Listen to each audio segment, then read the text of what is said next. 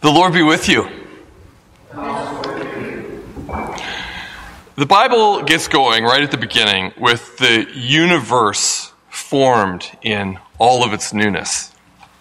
It's the Adam and Eve story that we all know. It's the first peoples planted in a garden, fashioned in the image and likeness of their Creator, nourished by the fruits of the earth, tasked with naming and keeping plants and beasts and wild things. Human persons, free, naked, and yet without shame. Part of the deep wisdom of the Garden of Eden stories is the way they name the freshness and the possibility, the goodness of the earth and the human race's great potential, while also at the same time showing us the tenuous beauty of we human creatures, the terrible consequences of our mistakes, our recklessness, our self-deception, because the harmony of the garden wouldn't last. Humanity would finally be cast out into the wild lands beyond the gates of Eden. Together, the human race took a look around and said, So now what?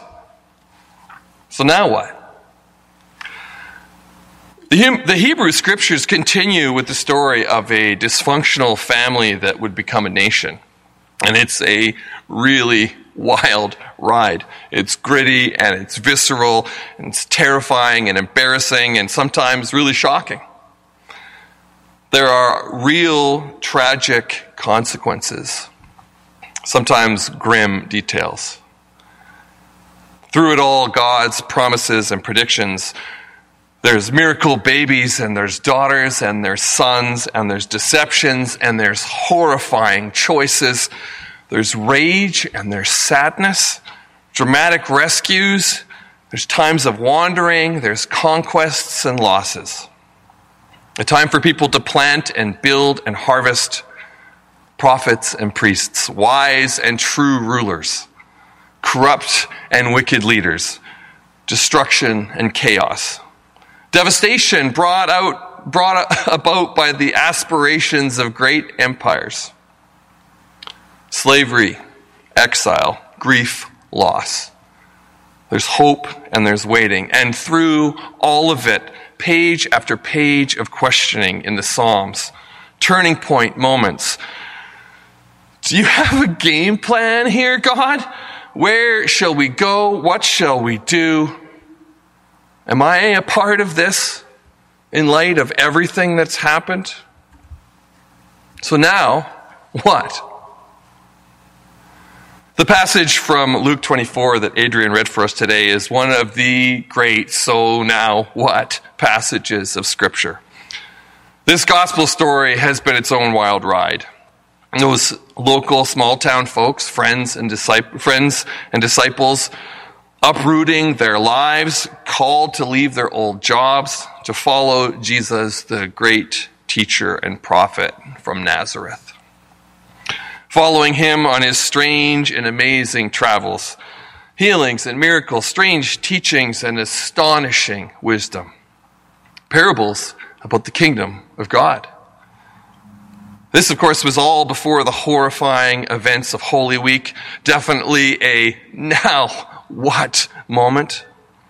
The miracle of the resurrection happens, and then in the days to follow, the resurrected Jesus has been popping up in all sorts of places for little visits with his old friends. Meeting them, surprising them just by showing up, hanging out like that's what you do after you've conquered death. It's worth noting that Jesus didn't meet them with a lecture or a scolding. Remember, these friends to the end, beloved disciples who promised that they would be with him and go with him anywhere. Yeah, well, things really didn't go down like that, did they? Every one of them abandoned Jesus in those final excruciating hours. But Jesus has no harsh words for them. No, I told you so's. Just the serene, presence of a dear friend standing in their midst and saying, "Peace be with you." Amazing, right? That right there is its own gospel, enough for today even, but we've got a lot more to cover. The text tells us that the disciples were scared out of their minds, and no doubt they had some very understandable questions. Is this the same guy we've known all along? Or did Jesus have a secret twin, like a character from a telenovela? Is he really back, or is this some sort of illusion? Are we being visited by a ghost? Maybe this is a spiritual sort of reappearance. Should we check him for little wings? Jesus happily accommodates all of their requests, showing him the scars on his body. A ghost does not have flesh and bones, as you see that I have. Again, understandably, this is a lot to take in. And still, while in their joy, they were disbelieving and still wondering. Jesus said to them, "Have you anything to eat?" And they bring him a piece of broiled fish, and he took it and ate it in their presence. Do you have anything to eat? Broiled fish? Let's be clear, this is not some sort of homespun, wholesome quirk of the story. This is critical theology, a key part of the revelation of Christ in the world. As the Apostle Paul puts it, this is the hope to which he has called us. This same Jesus that the disciples had known all this time is flesh and bone, heart and lungs, and a digestive system and everything, a person. The resurrected one has a body. For a lot of reasons, many of us come from religious traditions with a negative view of flesh and blood. Our body is where all the problematic and scandalous and shameful stuff happens, after all. Bodies, they break down. They fail us. Bodies get old and weary. Bodies get maimed and misused and tortured and commodified and exploited. Many of us, even at the very best of times, have really complicated relationships with our own bodies. Its size, and its shape, and its smell. From puberty all the way to dad bod, our needs, our urges, our hormones and our desires, our sex organs, our sex appeal. Body shaming and body obsession is a terrific marketing tool because our bodies can be so embarrassing, so humiliating, and there are so many voices to assure us that we are right to be humiliated and ashamed.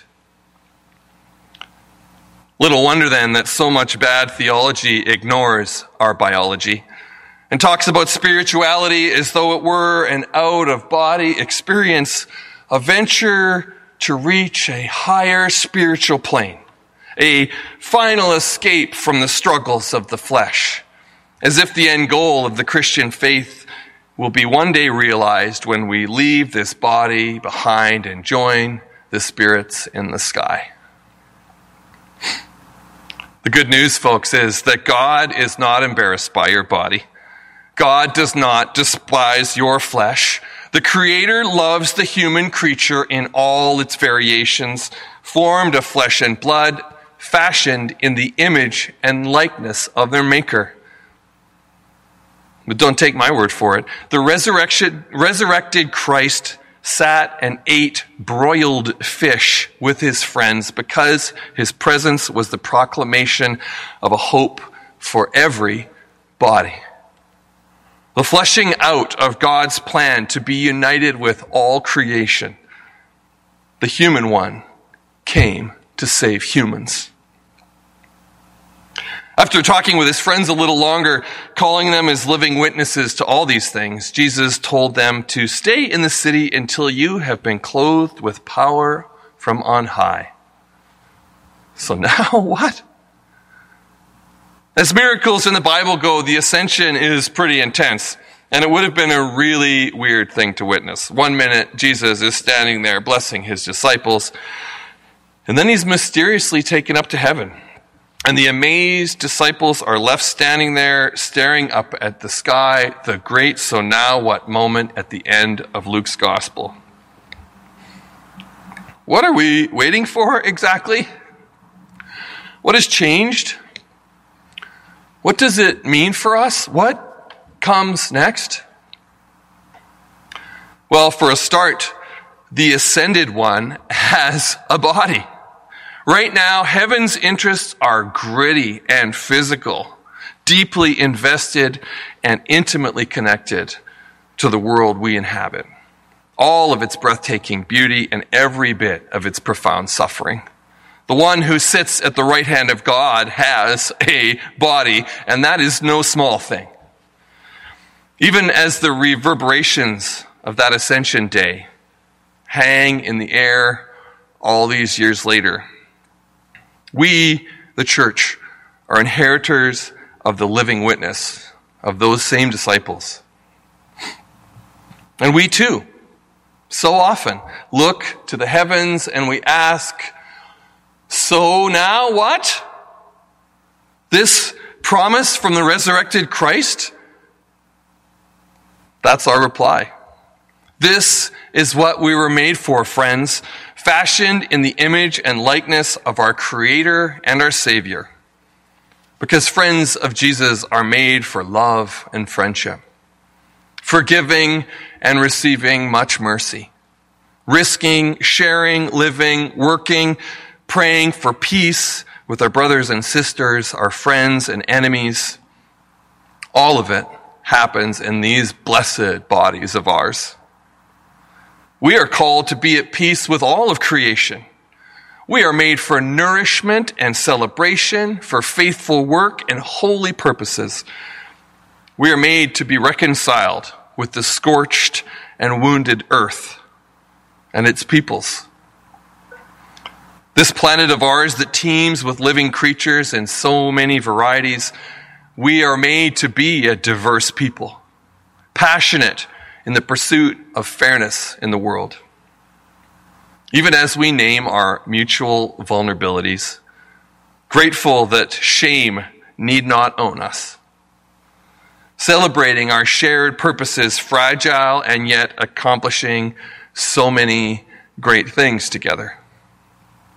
Blessed mortals with hands and feet who find joy in common humanity, shared bread, abundant grace and mercy, because this is what we were made for.